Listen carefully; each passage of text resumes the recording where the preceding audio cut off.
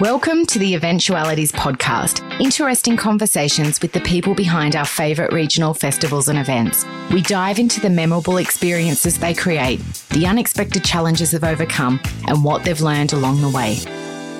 Peter Noble, OAM, has been working in the music industry for almost 50 years. In 2014, Peter was awarded the Rolling Stone Award for his outstanding career-long contribution to popular culture. In 2016, Peter was awarded the Medal of the Order of Australia for service to live and recorded music, to tourism and to the community. Over the course of his career, Peter has worked in many areas of the music business, including record producing, touring artists, artist management, setting up the Aboriginal Artists Agency, event site development and festival promotion. Peter is the festival director for Byron Bay Blues Fest, which was founded in 1990, showcasing music from around the world every Easter long weekend. Entertaining 6,000 people in the first year, Blues Fest now attracts over 100,000 music fans.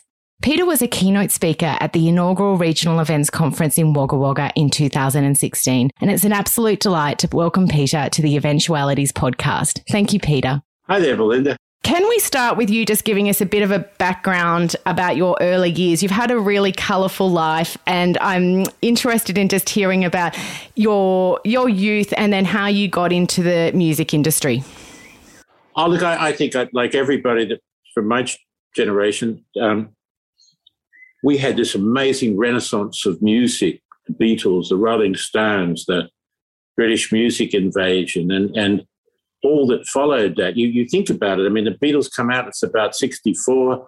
By 67, it's the summer of love. Rock met the country music movement happened. I mean, every year, from psychedelic music to Jimi Hendrix, there was this incredible renaissance of music. And so not to be influenced by it, I just don't think you'd be breathing and alive, I mean, from about the age of 13, all I wanted to do was emulate those artists that were literally changing the world. It's, if you weren't there, I get it. It's just all us oldies speaking about the 60s now. But it really was an amazing time. And yet in the background, there was a Vietnam War. And so we had something else that brought us together, to oppose that. The fact that conscription was introduced in Australia. I mean, in Australia, we voted against conscription in the First World War. In the Second World War, we didn't have much of a choice. We were defending our country. But there's a lot of people just went in those areas. And it was the time of change. I mean, things happened like, I remember, not that I would ever have imbibed in it, but I remember when LSD was legal. And this was all at that time. This incredible change. And so everybody, and I was living in Sydney, everybody wanted to say to their neighbourhood mates, well, you be the singer, you be the drummer, I'll be the guitar player, and you be the bass player. And we go, no, I want to be the guitar player. But that's what happened. And you go and rehearse in your garage or the local scout hall, and your whole goal was to put on a show in that scout hall ultimately for your friends. And what did you play, Peter? Did you play an instrument? I played bass. Of course. And out of that first band, which I think formed about 64 or 5, we were auditioning for a singer. And where I grew up in what's now called the southwest of Sydney, it was called the West in suburbs back then, but Sydney grew. We had a lot of English migrants coming into Australia, the 10-pound poms, and they were not just English, they were Europeans, and not too many people from the brown country back then. But anyway, and those people, in Sydney at least, were first introduced to Australia staying at the Villawood Migrant Hostel, which was by a railway line, and they'd jump on a train pretty soon and come down that railway line and get off and rent a flat. So I grew up and my band was playing near to that area, which ultimately produced the Easy Beats, AC/DC, John English, Downtown Roll Band. You could say so many. And this Scottish guy comes and auditions for the band, and we loved him. We thought he was brilliant. He went on to form Sherbet. But and said to me after it all, well, I don't want to join your band, but I'm putting one together. I want you to join mine. And so all of a sudden, I betrayed all my neighbourhood mates that I grew up with and joined an all-Brit band. I was the only Aussie in it. And within months, we had agents and we were playing, and it just, we were professional very quickly by the age of like 18 and living in hotels. That is amazing. So were you touring pubs, Yeah. And were you touring? We had enough money to leave home. And as one of them said to me not that many years ago, he said, I was making more money than my dad. That's amazing. It was an incredible time. And they said there were 5,000 bands in Sydney at that time that all wanted to be another Beatles or Rolling Stones. I mean, try to find 500 now. It's sad that there were so many gigs, there were so many places to play. And one of those places was called the Rave Disco at Collaroy on the northern beaches of Sydney. And I just fell in love with that area and ultimately moved there on my way to where I am now, where I've been for 30 years. I lived up the far northern beaches, Whale Beach, around there, but in the hills in a cabin. I couldn't afford anything else. And I followed the hippie trail. I mean, I moved up to where I am, where the communes all began. I remember when they were selling shares in those communes. I didn't buy any, but I followed them up 20 years later. Yeah, they come up in the 70s, and I was there by the beginning of the 90s. And in that time, you also did a stint overseas, didn't you? I did. From that, when that band broke up, and I learned a valuable lesson that, you know, when we were being led into licensed venues before we were 18 years old because of who we were. But once that band had broken up, after 2 or 3 years together, maybe more, I think we formed it. We certainly formed. We were certainly together in '66 and still together in '70 because that's when we had our only hit single. So somewhere after that, when we broke up, I'd get back to those same venues and they'd wave me in and they'd look at me and they go, $5 or whatever it was. You know, you get your comeuppance very quick that, you know, one day you're a pop star or what you want to call it. And the next day you're nobody. And it was a very good lesson in life, actually, because it's when you're in those teenage years, it's very easy to get a very big swollen head about who your life perspective is, your ego, and who you think you are. So to be shown something else at a young age as well certainly was very, very centering. But I went on to play in other bands in Australia. And I was working with Marcia Hines in '74, and I decided to jump on a plane, go to America and see how I went. And I got off the plane and was offered gigs almost immediately in Los Angeles. I was very lucky. And so out of that, I spent 5 years in the US, and ultimately I played in a number of bands there and touring. And the final one, how do I put this? The final one was there were issues in the US in the mid '70s about bands that were not one color. Mm-hmm. So the band that I was in had a black front line of 3 female singers and a male, a couple of Chicanos and a couple of us token whiteys in the band. And we couldn't get work in anything but the black clubs. The white clubs didn't want you because they would, in parentheses, say, oh, we don't want our audience mix to change, which meant we don't want you black fellas. And it was awful. But And so I left out a whole period of time where I lived at the National Black Theatre in Redfern there, but staying in America now, we had to tour, and primarily Canada, to make the money. We're a big band, 8 pieces. And so we did. We were on the road constantly in Canada, which didn't have those issues. And not that we would necessarily have issues generally, you know, on the road. I think once or twice, I remember if we were driving late at night and we needed to get something to eat between shows, I would be the test guy who'd walk into the roadhouse to see if it looked safe. But I used to do that back in Clapham Junction. I remember in Grafton having a major fight and having to pull the air rifle out of the car in a hamburger store after a gig. I remember in Dubbo having almost a shootout. Oh, my God. So those things used to be different. You know, a lot of people thought that if you were very, how do I want to say it, mod, you know, looking like Carnaby Street, long hair, that was quite confronting in many parts of our country. And so artists carrying guns was not unusual back then, the 60s. Anyway, there are all other stories. But oh, my goodness, we could do a whole podcast on that. So how did you go from being in a band, a performer, to the other side? What brought that about? Both my women left me on the same night. So it's actually the truth, because I wasn't faithful to my wife when I was on the road. I had a relationship going with one of the lady singers.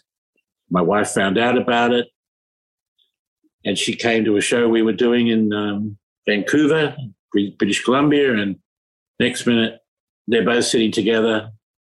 And so they both left me the same night, and I damn well, and it should have happened. It really, I was just a very young man who thought I'd get away with anything. And you learn as you get older, hopefully, that doing those sort of things hurts people. And what are you getting out of it? But it's just ego gratification. So I don't do anything like that anymore.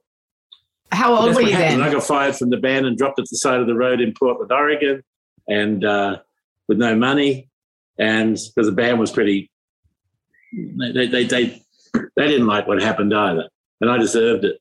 And so I managed to go and get a job in a takeaway food store, getting abused by customers as they bring the food out because you're only getting $2 an hour. And I walked down the street and I saw a sign that said American Entertainment. And I walked in and I said, you know what, I can book bands. I've been booking bands all over Canada and the Midwest, northwest of the US, because that was a role I had in the other band. That's why I never heard of them again after I left. But anyway, and I said, look, if you don't have to pay me, I'll work on commission, but you do have to give me a room and breakfast. And God bless the man, he said yes. And so I went instantly from being in the music industry for around 14, 15 years to being on the dark side and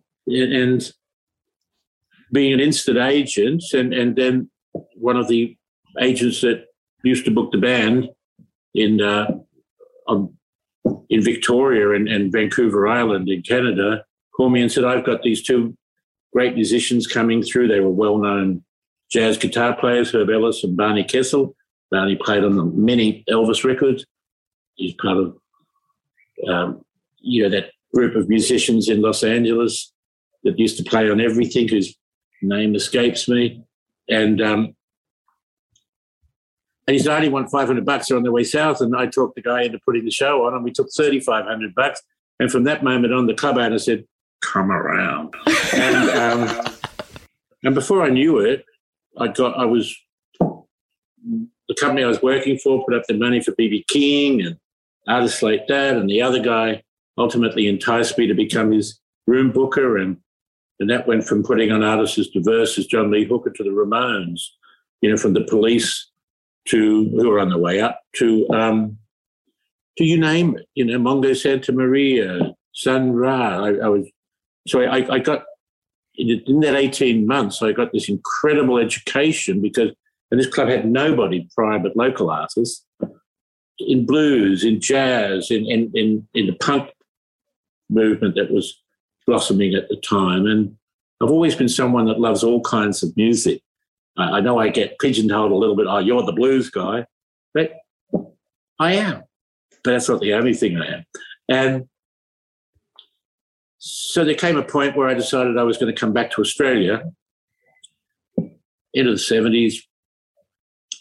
And my girlfriend at the time, we travelled down here, and she got a job working at the Basement, a jazz club in Sydney, and told the owners about me, and they said, tell this boy to come on down. I was driving a taxi and intending to be in Australia for 6 months and go back to the US. And again, these lucky things that happen. I mean, they say you make your own luck in the music business. And I think to some degree you do. You present opportunities. And God bless them, Chris Richards from the Basement, one of the greatest bookers of talent I've ever met in my life, anywhere in the world. They backed me financially, and we started bringing artists in. Same artist initially that I brought to Portland, Oregon, Herb Ellis and Barney Kessel, but then that just went into a Jimmy Witherspoon, and I'd have to get the list. I mean, there are just dozens, and then that gave me the confidence to go out on my own. But I always brought acts back to the Basement way up till the day they closed, because they gave me my start, and Chris is still one of my closest friends, even though he's retired now. But I think he'd always come back if somebody was smart enough to book a genius to make their venue work. But his name's Chris Richards. I've got the contacts if you want it. There we go. We'll put those in the show notes. So how did you go from the Basement and, being back in Sydney to moving up north? Oh, well, that was about, let me get my timing right. I lived around the Sydney area on my return for about 10 years, promoting and doing all that. And there was a venue that opened in the mid-'80s in Byron Bay called the Piggery, the Arts Factory. Danny Depel opened it, American guy who was a draft dodger who had a band called the Nutwood Rug Band, moved to Australia in the 60s and started a commune at Ourimbah on the Central Coast in the countryside there, put on the first ever music festival ever in Australia, Pilgrimage for Pop. And that burnt Sunbury so bad because it was actually about, peace, love and everything else. And every artist played on it, from Thorpe to Jeff St. John to you name it, all for free. Nothing to get in. Because that was the original concept of festivals. And then we saw this other concept that followed very quickly, the Sunbury festivals, which was all about getting out of it drunk. As Billy Thorpe used to say, suck more piss. And I went there once and I just thought it was awful. I actually went down to the creek and watched a girl get raped. I mean, it was a bunch of bogans being bogans. And, I'm only 20-something years old at that time in the early 70s. But anyway, yeah, it wasn't my type of festival. I know it's been canonised now, but if you look at it, the Great Australian Festival was always Pilgrimage for Pop. Easy to look at that. And I think Sunbury might have fit a certain mindset, but, I wasn't about that sort of thing. And anyway, so the Arts Factory opened in Byron. Danny Depel had moved up here by then, my area, so I'm not exactly in Byron Bay. And I started doing the odd show there. And I think the first one I ever did there was Canned Heat, by memory. I remember him saying to us all come out and lay down with me on the grass outside. We'll watch the stars. I mean, it was all very hippie, and next minute somebody passed me some kind of cigarette and I don't know what happened.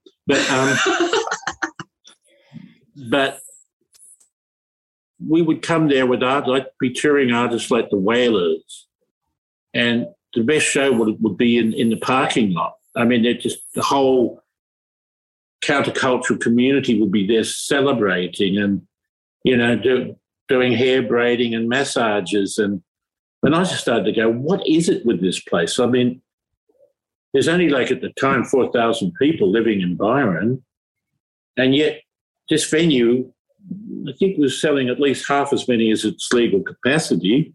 There was 1,500 people just like that. I mean, if it was just the town coming, you had almost half the town there. And there was nowhere else in Australia like it, except up around Cairns and Kuranda. When we do shows up there, will be a bit alike. And so I was tossing up, where do I want to live, Because every time, all the bands would be saying, you'd go and you'd play great shows and you'd love them in Coffs Harbour and Taree and all over the place. But we'd always be looking forward to the Byron show because there was something unique about the area and the people that came to your show.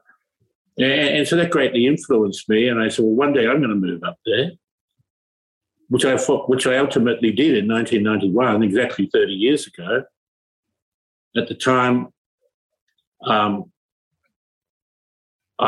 had a record label, I had distribution. I was distributing a number of international labels, from Alligator to SST to label that had Husker Du and acts like that on it. But I was also doing the blues and with Alligator and labels like that. And so I moved to the area and bought land rurally. I've never actually lived in Byron Bay in the 30 years I've been here. Always live in the, you've got to have land around you. It's just fundamental to life. You need to wake up and feel the space and, say hello to the birds you've got to know over the years, and they say hello back to you. And, where I am, the wallabies come around and the bush turkeys in the morning and all those things, the odd snake you don't want to see. I saw a 5-6 foot brown on my place 3 weeks ago. I think I was in shock for about an hour and a half, but I was too close to him.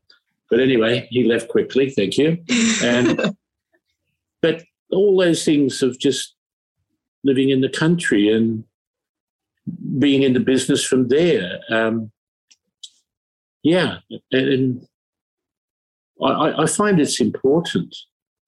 It's important to be able. I'm not a city person. I was born in a city, but my parents actually came from the country, and they were probably driven out of the country in the Depression and moved to Sydney, as so many did from the country. But for me, I just wanted to get back, and it just felt right to me, and it still does. I mean, you have to push me hard to even get me to jump on a plane and go to Sydney and Melbourne, even though we're out of the lockdowns and all that, and everything's opening. I still think, do I really want to go? I could do it all from here. Yes. You're a champion for regional living, Peter. I love it. So talk to me about Bluesfest. How did it start? Why did it start? Well, the way it started was the same venue that Danny DePaul, the hippie band that back in the 60s, my band, we'd all go, oh, these guys are from Haight-Ashbury. They weren't actually. They were from part of LA, but, they built this thing that, that they were the hippies from Haight-Ashbury and the Summer of Lovers when they arrived in Australia. When he moved up here and he opened the Arts Factory, he appointed a manager, and that manager, and I'm not quite sure of all the inner matters of how things happened, but they decided to do the first East Coast Blues Festival. I think the year was 1990. And so they came to me and others who were working in that area of the music business. I was known as pretty much the guy that did the reggae and the jazz and the blues, but I also did the, Anti-Nowhere Leagues and Johnny Thunders and the Residents and the Sweet and a lot of other stuff too. And I sold them an artist, and then I went there and I went, gee, they're onto something. It worked right from the beginning in the venue, and I think many nights they got to that, half as much again as the legal capacity number. And then the next year I sold them John Mayall, another guy I'd met in America when I was with that venue. I mean, I met so many artists there. I was able to get a lot of those artists in to come to Australia. And I'm going, these guys are onto something. And by 1993, they went outdoors for the first time, and unfortunately it didn't work. It was very hard to get a budget that when you go outside that actually you've got it right. Because if you've got it right, it's the key to promoting anything. Festivals, conferences, tours. You've got to have your budget right. You've got to know where your break-even is and your profit can occur. Unfortunately, when East Coast Blues Festival went outdoors, they lost a lot of money. And so the original people came to me and another guy and asked us to invest and become partners. So from 1993, I was a partner in the festival. It's a long time ago. And 10 years later, my original partner sold to another group of people, Michael Chugg, well known in the business, Glenn Wheatley manages John Farnham, people like that. And 5 years later, I bought all them out because they realised how crazy I am. So after 5 years, they wanted me to buy them out because I wanted to go to a permanent site and buy it and develop it. And I was very upfront about it from the beginning. I just don't think that they thought I would want to do it so quickly. Within 3 years, we were on that site. That's right. That actually leads into my next question. So was it 2010 you moved to your now permanent home? Yeah, that's when we did our first festival. Yep. On our site at what's now called the Byron Events Farm. It was called the Tyagra Tea Tree Farm because it was a tea tree farm. We the first few years, we bought it, I think, in 2007, and it took us a couple of years to get to that point of being able to get all the applications in and approved with the council. We were a tea tree farm in the beginning. We used to do 2 crops a year and sell it. Wow. But over the years, as it's built, as the event has built, the tea tree's been taken out field by field, and there's only like remnants of it left now because the whole 120 hectares, of which about, say, 30, 40, is forest and bush and won't ever be, they cannot be touched. There's also koalas in there, which is an important part of our story. But and so we just developed the site from the first festival, which did feature Crowded House by memory, and through to today. Of course, there's been a few hiccups recently, but But this is what happens, and I think that our story of survival is one that the whole industry has become interested in. Will they or won't they? Well, is the government going to knock them, and by doing that, not by influence, but by reality, us? Is the government going to knock our industry back again? Are they going to let us operate? How's that crazy guy at Bluesfest, getting up from being down for the 10 count on the mat and, rescheduling and then rescheduling and then rescheduling. We're on our this is our 4th try next Easter since we were shut down last year. Isn't it crazy? Well, look, that leads me in. I was going to ask you this later, but let's talk about it now. I'm going to quote you. If you're okay with this. So in an article that appeared in the Sydney Morning Herald in April this year, following the cancellation of Bluesfest 2021, the day before the festival, you were quoted as saying, "I haven't had time to have an emotional reaction. You have to immediately act, to contact your team, speak to people, get press releases out. I'm still working through it. I have no idea when it will hit. It may not." So I guess my first question is, has it hit you as you've... Yeah, it hit? But it's like anything. I think, like you're in shock, but you can't... when we were cancelled the day before the event, I still have a very, very strong feeling about that there could have been more understanding, compassion and discussions occurred. I do note that with COVID in the Sydney and other places at the time, the rallies to show had nothing put on them other than open your gates at the normal time. Sporting events took place, but we would one case. If a person had actually lived over 30 minutes drive from the site, who wasn't a ticket buyer, the overabundance of caution towards our industry that was displayed was to me breathtaking, and I don't agree with it. I have had people give me assurances, including the current Premier, that will never happen again. That was given to me on Easter Saturday by him. And the reason he said it was, look, we easily could have said, let's wait a day. If there's no more cases in the community, well, you've lost a day, but you can go on the other 4. But if there are outbreaks, we're going to have to shut you down. We would have said, thank you. Thank you for regarding us as an important part of the community, as an important part of the events industry, and someone whose future needs to be also considered. So many people were put out of work. Mm-hmm. So many people lost money. The stall holders who bought food, they were never compensated, even though I fought for it. And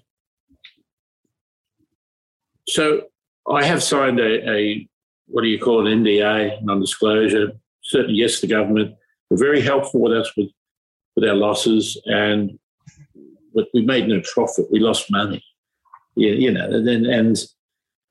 but more than that, we lost confidence, and our industry lost confidence. Who was going to set up another event that could happen to you? Just like that. That was the message to our industry. That was when these people could have been more aware of the damage that was going to get done, and the fact that now that we're coming out of lockdowns and restrictions at warp speed, there aren't any major festivals hardly occurring because everyone's waited. Everyone said, well, look, I need to know what's going on. I can't take risk. Major events cost you $10, $15 million. I mean, try anybody losing a couple of $1 million and just going, oh, yeah, okay. I mean, you can't do it. It's that simple. And so I'm very thankful that the government did give us an amount of money to allow us to pay debts, and all the suppliers were paid and all of that. But none of it, we weren't given a cache of money to do things. Yes, there's been some investment in our next event from the government, thank God. But breaking an event even of its debts gives it nothing going forward. So that was the thing. We had to say, okay, we're able to pay all the crews, and we're able to pay the guys that set up the stages and the chairs that were all empty, and the sound systems that played to no one, and the artists. In many cases, the artists had arrived. I did give an amount of money to the artists, just going. I didn't. I mean, it wasn't about a contract. It was about being a human being. These artists, it was the first time they had a job in a year, and that was snatched away from them at the last minute. It was, to me, it was beyond cruel. It was, all options should have been on the table. Moving forward, I now see our industry. We're looking at Tammy Country Music Festival's 50th happening, and I can't wait. I'm going to go. Can't wait to go. It's going to be the first event. 100%. Great celebrations. It really saddens me. Well, Adelaide's going to be on in March. Blues Fest on in April.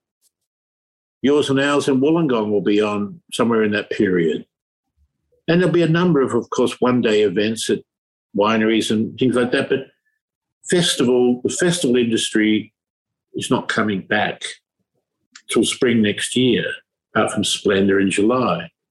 That's when things are now getting worked on and announced. I mean, here we sit 19-odd months from all those closures, but guess what? It's another 10 months for the festival industry. We'll be back. It'll be spring. We're not easily able to just change gears from basically sitting in neutral to top speed. Everybody has to book artists, venues, do budgets, in many cases, find employees. They let parts of their team go.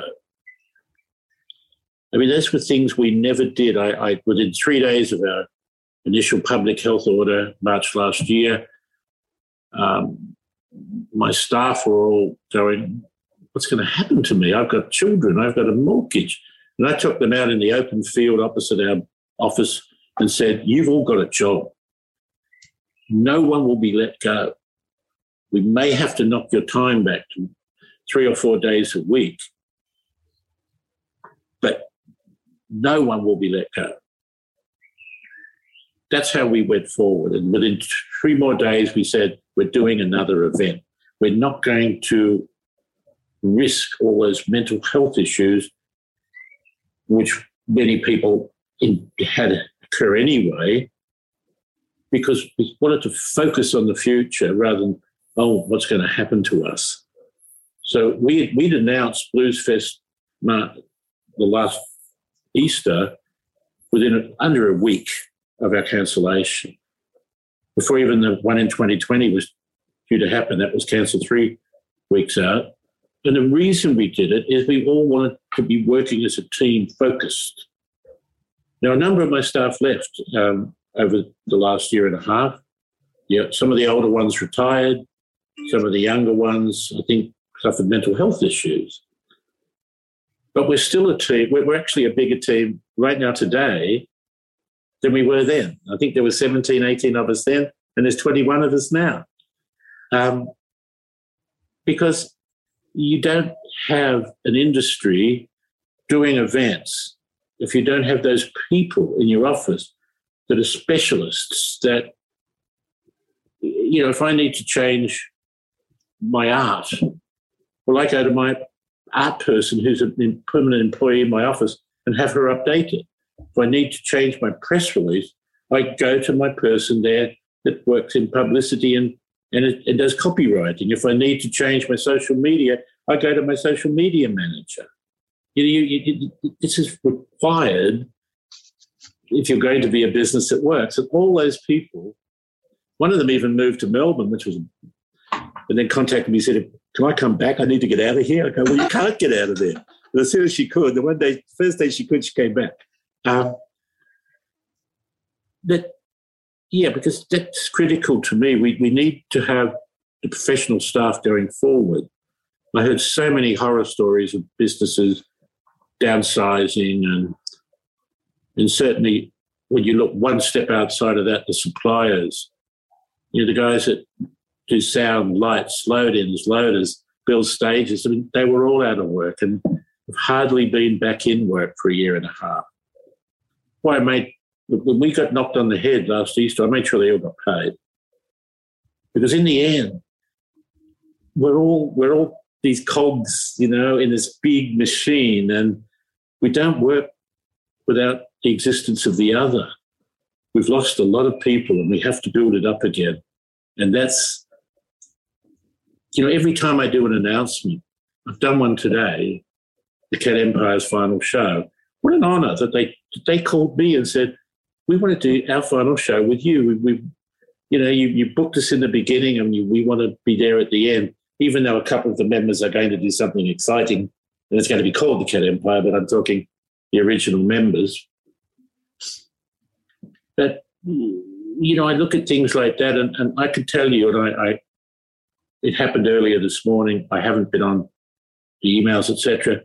I will get somewhere between 5 and 20 bands contacting me today asking for a gig because we're not back at work. Maybe some of the small venues are booking those people that need those bread and butter work, to exist. And, there's artistic people, musicians who have been going, what am I going to do here? Am I going to become a Dan Murphy's delivery driver? Because that was a growing industry. Ours is not growing, it's going backwards.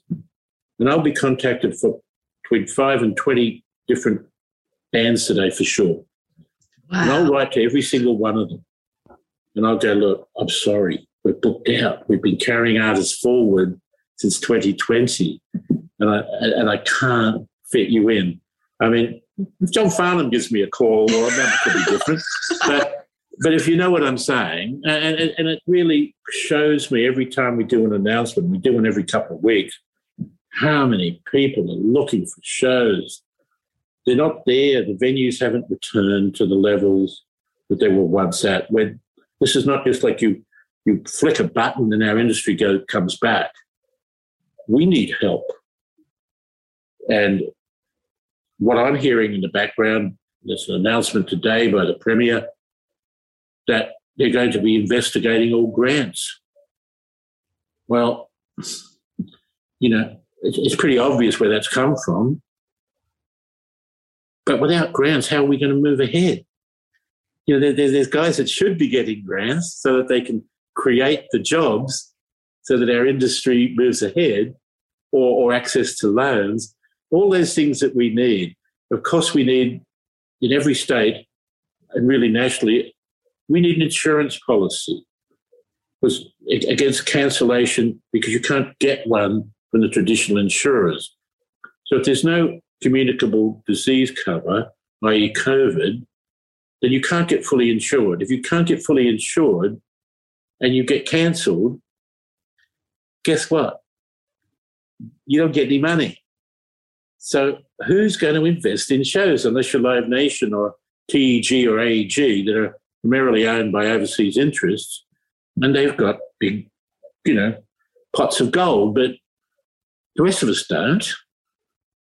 It's okay that Frontier and Live Nation and those ones are all owned by multinationals, but we need these policies, and with certain states yet to jump on board about what they're going to do to open, you can be pretty sure that no artists are going to plan to go to those states, because we can't just do it on spec. We also need business interruption funds, which if they're done hand in hand by governments, and I'm hearing that the New South Wales government is very close to announcements. They may have already made it, but very close, so that the percentage of your loss is covered by the government. And then the balance of that can be covered by your insurance payment. So you can then you can go to potential lenders if you've got a business that's profitable, and potentially borrow against your future ticket sales, which have to always be in some kind of trust account. All these things are fundamental for us to come back as an industry. And the discussions need to happen. I mean, I can go, oh, yeah, I was calling for this a long time ago. Well, the truth is I was. That certainly from well before this time last year with the insurance, because I did some research and I looked at the Federal Treasury and I went, oh, wait a minute. When 911 happened, you could no longer get terrorism cover. So the building industry was the one that was primarily affected, and the Treasury, our Federal Treasury, created terrorism cover as a result of, back there in, what year was that? 2001. 2001. Well, guess what? You can still get it. Every 3 years they review it and then they renew it. So I put it to my local federal member, to the Treasury, within the next budget, to have an insurance cover. Unfortunately, they said no, because the public health order to close down is done by a state government. So they saw the insurance cover as a state government matter. But we says, yeah, but touring musicians don't stop at the borders. We go from Sydney, and our next play can be Melbourne or Perth or Darwin. It can be anywhere. So, you've got to incentivize the artists to want to risk touring, because they have to pay all of these bands. The musicians are offered on salaries. They have to pay for rehearsals. They have to be ready to tour. They've got crew. Particularly at the mid to lower end, you can't afford to tour if you're unsure your dates are going to happen. So we're still attempting to get things done. I'm a bit of an indie. I don't do it from industry groups, although I support them all. Pardon me, this is how I am. But having said that, we're still a long way to go. There's still a lot to do to get this industry back. Pardon my long answer to your question. But gee, we need to sit down with government, and government's not in a hurry to sit down with us as much as they should be. I am told today, where I'm doing this interview is November 3, there will be a vote in the federal level about an insurance policy. But unfortunately, the bill was brought forward by the Greens. It's not being propelled by either the major parties. It's unlikely to get up. But it doesn't mean it shouldn't happen. And I still thank Sarah Hanson-Young for doing that. Yeah. Oh, thank you. That's so insightful, Peter. And you've really, I think, given us a really personal account of what these last 2 years have been like. So thank you. We've got a lot of people, as you know, who live regionally and work regionally in the festivals and events space that listen to this podcast. So off the back of what you were just talking about, is there anything that we can be doing, whether it's as an individual, as a regional business or council or festival owner, that we could be doing to help, I guess, agitate that cause? Well, I'd start with Wagga. What impressed me greatly in 2016, as we went around the town, I didn't see any police signs. Now, that's something you don't see in many, if any, country towns. Mostly there will be a number of those. It really impressed me.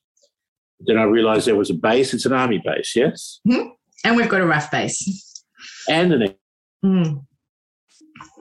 Air Force base. So there's all of that adding to the wealth. I know that there's been changes in people representing your area, but you do come from an area of wealth, and I picked up on that to come from Griffith to Wagga, and then from areas like Yarn and Parks and Forbes, people were coming there to be part of that event, and we all have, to some degree, the same issues, in that we need to know our members, and hopefully they be lobbying in a forthright and manner with full integrity for our industries, because we create wealth on top of the wealth of the community. We create full-time employment through our events happening, not just the employment on the day or days of the event. Within Bluesfest, I'll say this as quick as I can, we retain a company to always do economic impact reports, because government likes that kind of stuff. It defines to government what your real value is.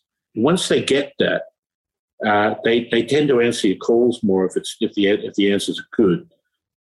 It's also, if you want to plan an event, do an economic impact report going forward before you put your grant applications in, so that you're putting something on the table. Have your budgets done professionally. I use a company called Findex, and we really know what our event costs, and it's fundamental because you know what your goals are, and you set everything. What can I spend on the event to get to what I believe the achievable goals are, and what profit does that give? These are fundamental things that those of us in the events industry, and I'm sure I'm talking to people going like, yeah, I know that, so I'm sorry if I am. But for younger people, we have a lot of volunteers at Bluesfest, and there are some that will come from event courses, and they'll volunteer, and we're always looking for that bright young person. Every year we had at least, only one this year, a 20-year-old. Now, she literally told me last week, I'm no longer going to go to the events course because I'm working full-time with you, and I'm learning more every day than I learned there. And that's the truth. If you can get on the job at an event like a Bluesfest or something like that, if that's on your resume when you decide to, as the millennials do, move on after 2 or 3 years, that people will take notice of that.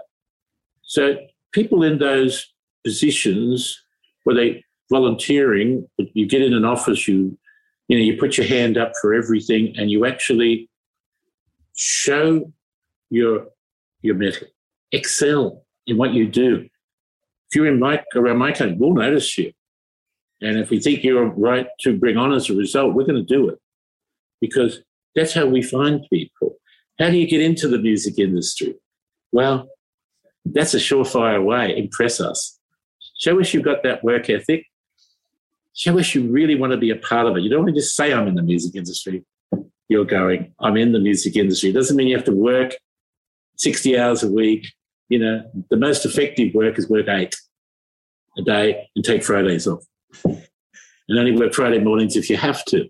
But one great thing that was said to me that I read in a book by a guy called Shel Silverstein, and he wrote major country songs, including A Boy Named Sue for Johnny Cash.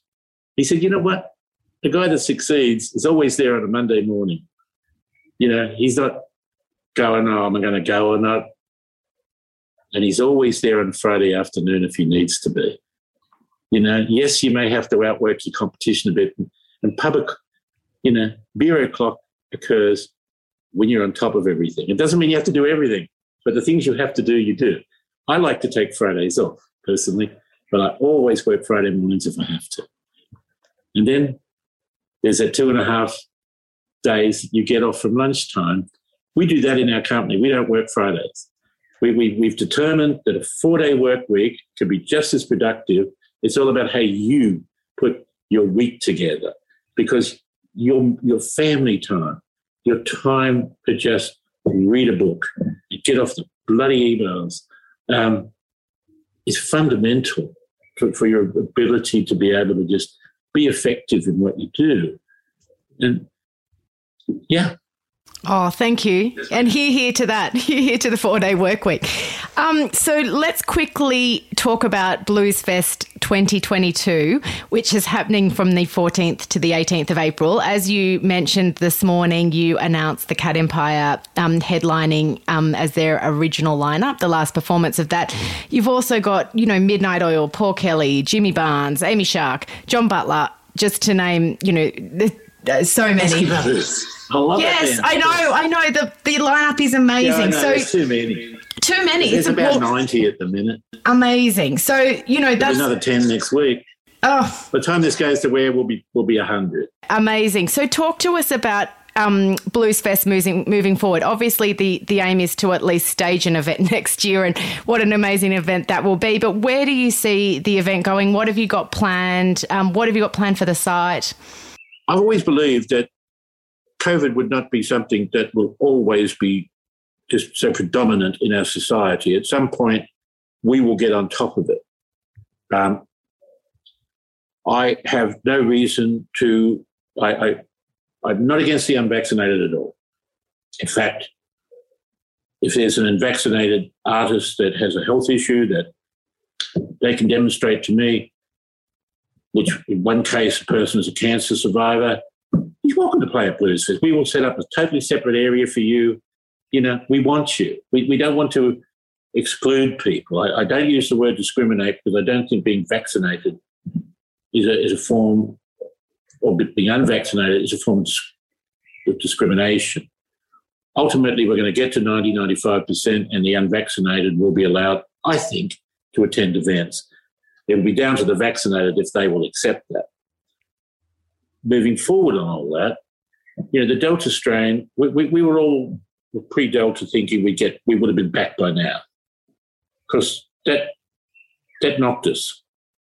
But I know my daughter was lives in Portland, Oregon, place where I ended up being after I got fired from that band. That she told me, and she's fully vaccinated, I know this is going up, but she spent 2 hours sitting next to a positive Delta strain person and didn't catch it. And that person was breathing. I'm not saying, you know what I mean? All the things we hear about how infectious it is. And I'm going, well, what happens? Like she goes, oh, well, look, I'm sitting at home, but we don't have to self-isolate for 14 days. After 4 or 5 days, I can just go out. I said, what about your friends? No, it's all fine. And you start to see how things are. And certainly Oregon is it's not like Texas or Tennessee. It's not like they didn't remain, or Florida, sorry. Tennessee and Florida remained open throughout COVID. No restrictions on any entertainment venues. I mean, but we're moving out of all that at warp speed. I believe now that last night I counted the amount of airlines arriving into Sydney today. I think there was 15. If you work that out, that's well over 3,000 seats. If you work that out, that's over 20,000 seats a week, plus Melbourne. All of a sudden, we've got 30,000 in those two cities coming in. We will clear the backlog of Australians wanting to come back quickly, and we'll open up to international tourism and international tours. If people are fully vaccinated, they get PCR tests 72 hours ahead, and they don't have to go into 14 days quarantine, the tours are going to open up. Bluesfest next year, I'm not saying no to international tours occurring. We're still holding a number of artists. Their outside shows are on sale, and should, in the fairly near future, everything open up, they'll happen. What I wanted to do with Bluesfest next year, as I started to see, look, the government is serious here. We've gone from being in a pandemic to something that's endemic. It's going to be with us in society, and we're going to have to make it work. That will mean that apart from New Zealand, we're on par with the rest of the Western world, Europe, the Americas, Canada. So I really wanted to do the greatest celebration for the return of music. If internationals are on Bluesfest next year, there's only about going to be 6 or 8, but it's all about Australian and Kiwi artists and putting together a bill. And call me a promoter if you like, but I think to some degree I'm a patron of the arts, or I'm entrepreneurial. And yes, I have been lucky enough to lead a festival that is, the most highly awarded in this country, and we're a rural event. Just this year, the Pollstar, the Bible of the live music industry in America, voted us in the top 10 festivals of the decade. Ones like Glastonbury and Coachella, and I'm like, are you kidding?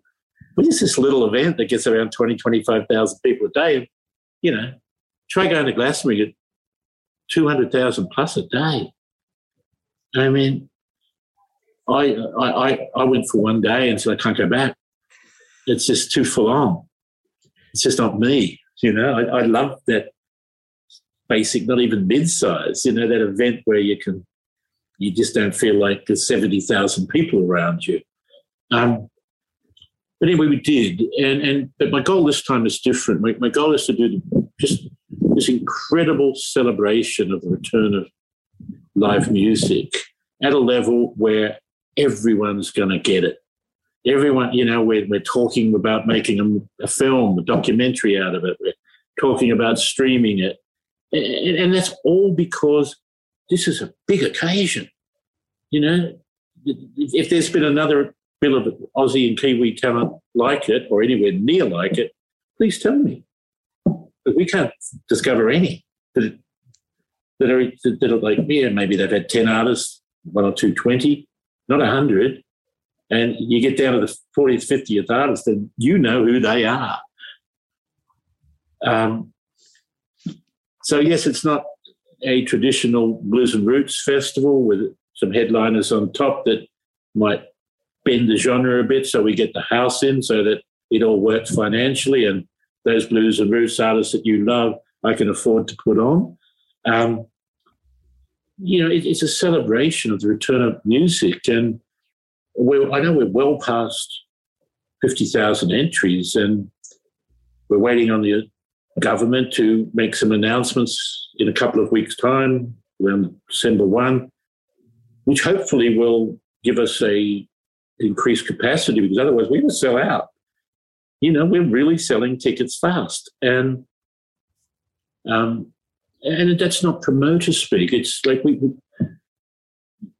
just the Cat Empire alone have sold in the last 2 days before the announcement, and now today, which I'm not up to date with, hundreds and hundreds and hundreds of thousands of dollars worth of tickets. I mean, the interest in Bluesfest, apart from socials, we don't even buy advertising. It's good not to have competition too. It's going to be big, and it needs to be big, and everyone needs to take notice. And in particular, we'll be inviting every politician, and maybe some will come for the first time ever. But, we always invite them. And we'll be saying, listen, it's not over. We need you to see what can happen here. This great wealth that we've brought into our community, that all those guys who've been struggling with a coffee shop, or the fact that, sure, the building industry is doing okay, but there's a lot that aren't. The tourism industry is finally getting some dollars. But we need to have a major windfall and say to all those politicians, it's not over. We still need investment. And we're showing you how an industry can occur which doesn't need to chop down the side of your hill or dig it up. We're low intensity in many ways. The worst we do is, create some carbon in the atmosphere from flying in planes and things like that. And those need to be considered. I get it, but we're non-intrusive industries. We bring happiness, we bring wealth, and we leave a beautiful memory, and we don't destroy the land. That's just... So why aren't you investing in us more? You're doing it for all the other guys. We create as many jobs, more,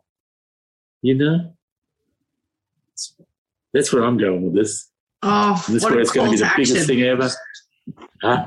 A great call Maybe to they'll action. take the calls. I don't know. We'll see. Now, look, we'll wind up soon. Was there anything else you wanted to touch on? I think you mentioned there were a couple of things you wanted to touch on. Well, we've learned a number of things also. To have all our eggs in one basket with Blues Fest as a major event, leading at large capacity, is something that we've had to review. So we're putting buildings on our site.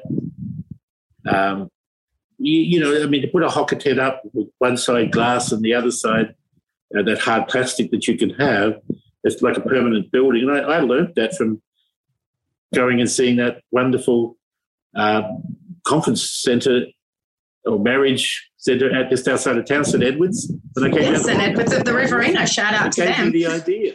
and I've finally gone, you got to do this because you need to be able to do on your site, if you've got a site, weddings, parties, anything, from the hatha yoga in the morning to the national party meeting in the afternoon and Angus and Julia's stone, hopefully at night. All those things. So we use our events areas to build our future and future wealth. I'm going to build an amphitheatre, but that's in its early days at the moment. The other one's just about on the water this week. It's not about, hey, I'm going to retire. I'm going to retire when the Lord takes me out. We'll be ready when I go to continue and have provided for the next 50 years. It's just important, that those of us who can, we leave a legacy. Michael Gudinski certainly did that. And love him or hate him, have to respect him. And there's people like that leave an ongoing legacy and something to aspire to for the future. I'm not trying to compare myself to him. All I'm saying is, on my level, I want to be able to do the same. It's all about doing it. Oh, thank you. Well, look, it's been a delight to have you on here and for you to share your wisdom and knowledge. And, you have certainly led a colourful life, and we look forward to seeing where you take Blues Fest. I've got a few really quick questions that I normally wrap the podcast up with, so just quick fire. So what was the last event you went to? Do you remember? It's probably a couple of years ago. Yes, I do. I was in the US January, February 2020. And I flew over there and I went to New Orleans to go to Folk Alliance, which takes over one whole hotel and 12 floors of rooms with somebody doing a show in each room. It was the second I went to Montreal the year before. The buzz is unbelievable. You've got hundreds of artists performing. And it goes for like 5 days. And then I jumped on the blues train from New Orleans to Memphis because the International Blues Challenge was on. Hung around a few days and that, flew over to LA for the Polestar Awards because Blues Fest was up for International Festival of the Year. Nine times nominated in 10 years. The other time, they didn't have an international. And I'm very proud of those things. And so, yeah, there was like 3 events in a row, and then boom, come back here, jump into a Mavis Staples tour early March, and then had to work for a year and a half plus. Oh, my goodness. Wow. Okay, so what this is going to be a hard one for you, I think, but have you got a favourite event that you've been to, besides your own, of course? There's some things I really like. I don't go to events like Jazz Fest anymore, and I used to go to Woodford Festival all the time, but found, because I also live in Bali, Indonesia, that it's a time when I can get to be there, except a minute, because I have a place there. But Woodford Festival is my favourite festival by far in Australia. It's just so multidimensional. I just look at it from a talent perspective. It's great to be there. From a just creating it perspective, I'm just in awe of them. But I like things like the Indigenous Music Summit that I attended in 2019 and 2020. Year 1 Montreal, Year 2 New Orleans, which was part of Folk Alliance, and just being able to plug in with Indigenous people from around the world. We all know that the people that sell the tickets are the headliners, but the people that give your events heart and soul is what makes a great event. And I'm not saying Blues Fest is or isn't a great event, but it'll always have that extra little things that it's not just about making money, because money's great, but gee, how many prophets have said you can't take it with you? So do something great while you're on the planet, and also look after your family by all means. But gee, don't make it your God. Yes, I agree. Do you have an event on your bucket list? Is there something you haven't been to that you'd love to attend? So the event that I'd love to go to that I have never been to, well, I'd like to go to Fuji Rock in Japan. There's an event. I've been to Iceland, Reykjavik. There was an interesting event there that often Mind Bjork performs at. I'd like to go to that. I'm invited to a couple of blues festivals around the place. One is in Denmark. I'd like to go to those. They're just little events. There's one in Notodden in Norway I'd like to go to. It's like a Blues and Roots festival, because these guys book interestingly, and so that you kind of go like it's another slant on something. The strict blues festivals are really successful, but guys that find that way to keep the blues alive really interests me by mixing it in some way. So there's a number of events. Well, I hope you get overseas next year. There's an event in Zanzibar I look forward to going to that Michael Franti played and was telling me about. Wow. They're kind of off-the-wall stuff. There's the Rainforest Festival in Sarawak that Junlin Yeo puts on, and I've always wanted to go. I've been to the site, but at a different time. Just interesting events. It's not hard to get to Sarawak. Just fly to KL and over to Kuching, and it's a 15-minute drive out of town. It just sounds so exotic. Doesn't it? It sure does. And now you've half answered this question. You've obviously been to Glastonbury. You said you went for a day and it was a bit big for you. So my question normally is Glastonbury or the Super Bowl. Have you been to the Super Bowl? No. Does it interest you? The Super Bowl, like the football? Yeah, correct.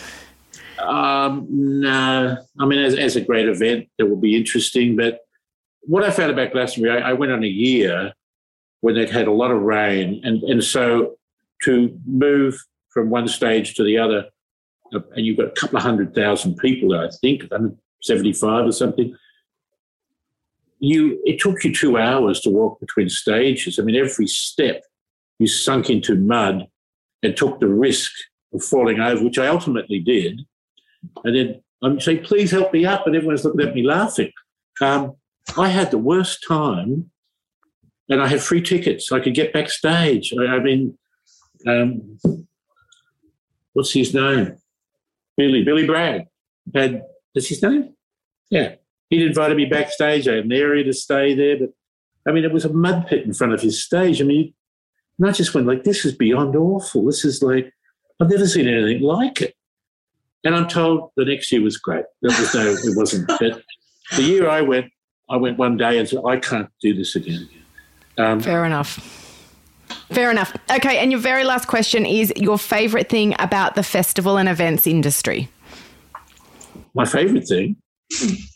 All the brilliant people I get to work with. I mean, so many geniuses, not just the musicians. I mean, I get to work with Peter McPhee as the head of my production. Well, he's now Elton John's guy. But he put in his contract, I still work at Bluesfest. I mean, the people I get to work with, they're inspiring, right down to my own too. I feel like I'm the luckiest guy in the world. Beautiful. But that's it. It's these amazing human beings that are so devoted to what they do. These incredible stage managers and crew and lighting guys and, what an industry we work in. And event presenters too. We're an amazing group of people. I love it. I love it too. Well, thank you so much, Peter. You've been so generous with your time, and honestly, I could talk to you all day. So thank you so much. Me too, Belinda. I'm really enjoying it. Sorry, I took so long. No, it's been great, and all the best for Bluesfest 2022. I think tickets are on sale. I'll put the link in the show notes so people can jump on. As you said, I think they're going to sell really quickly, especially with more announcements coming up over the coming weeks. We still get our biggest announcements yet. How's that? Wow. Okay. Stay tuned, everyone. Thanks, Peter. Thank you. Thank you for listening to the Eventualities podcast. Subscribe for future episodes, and the best way you can support us is by leaving a review, which helps others find the podcast.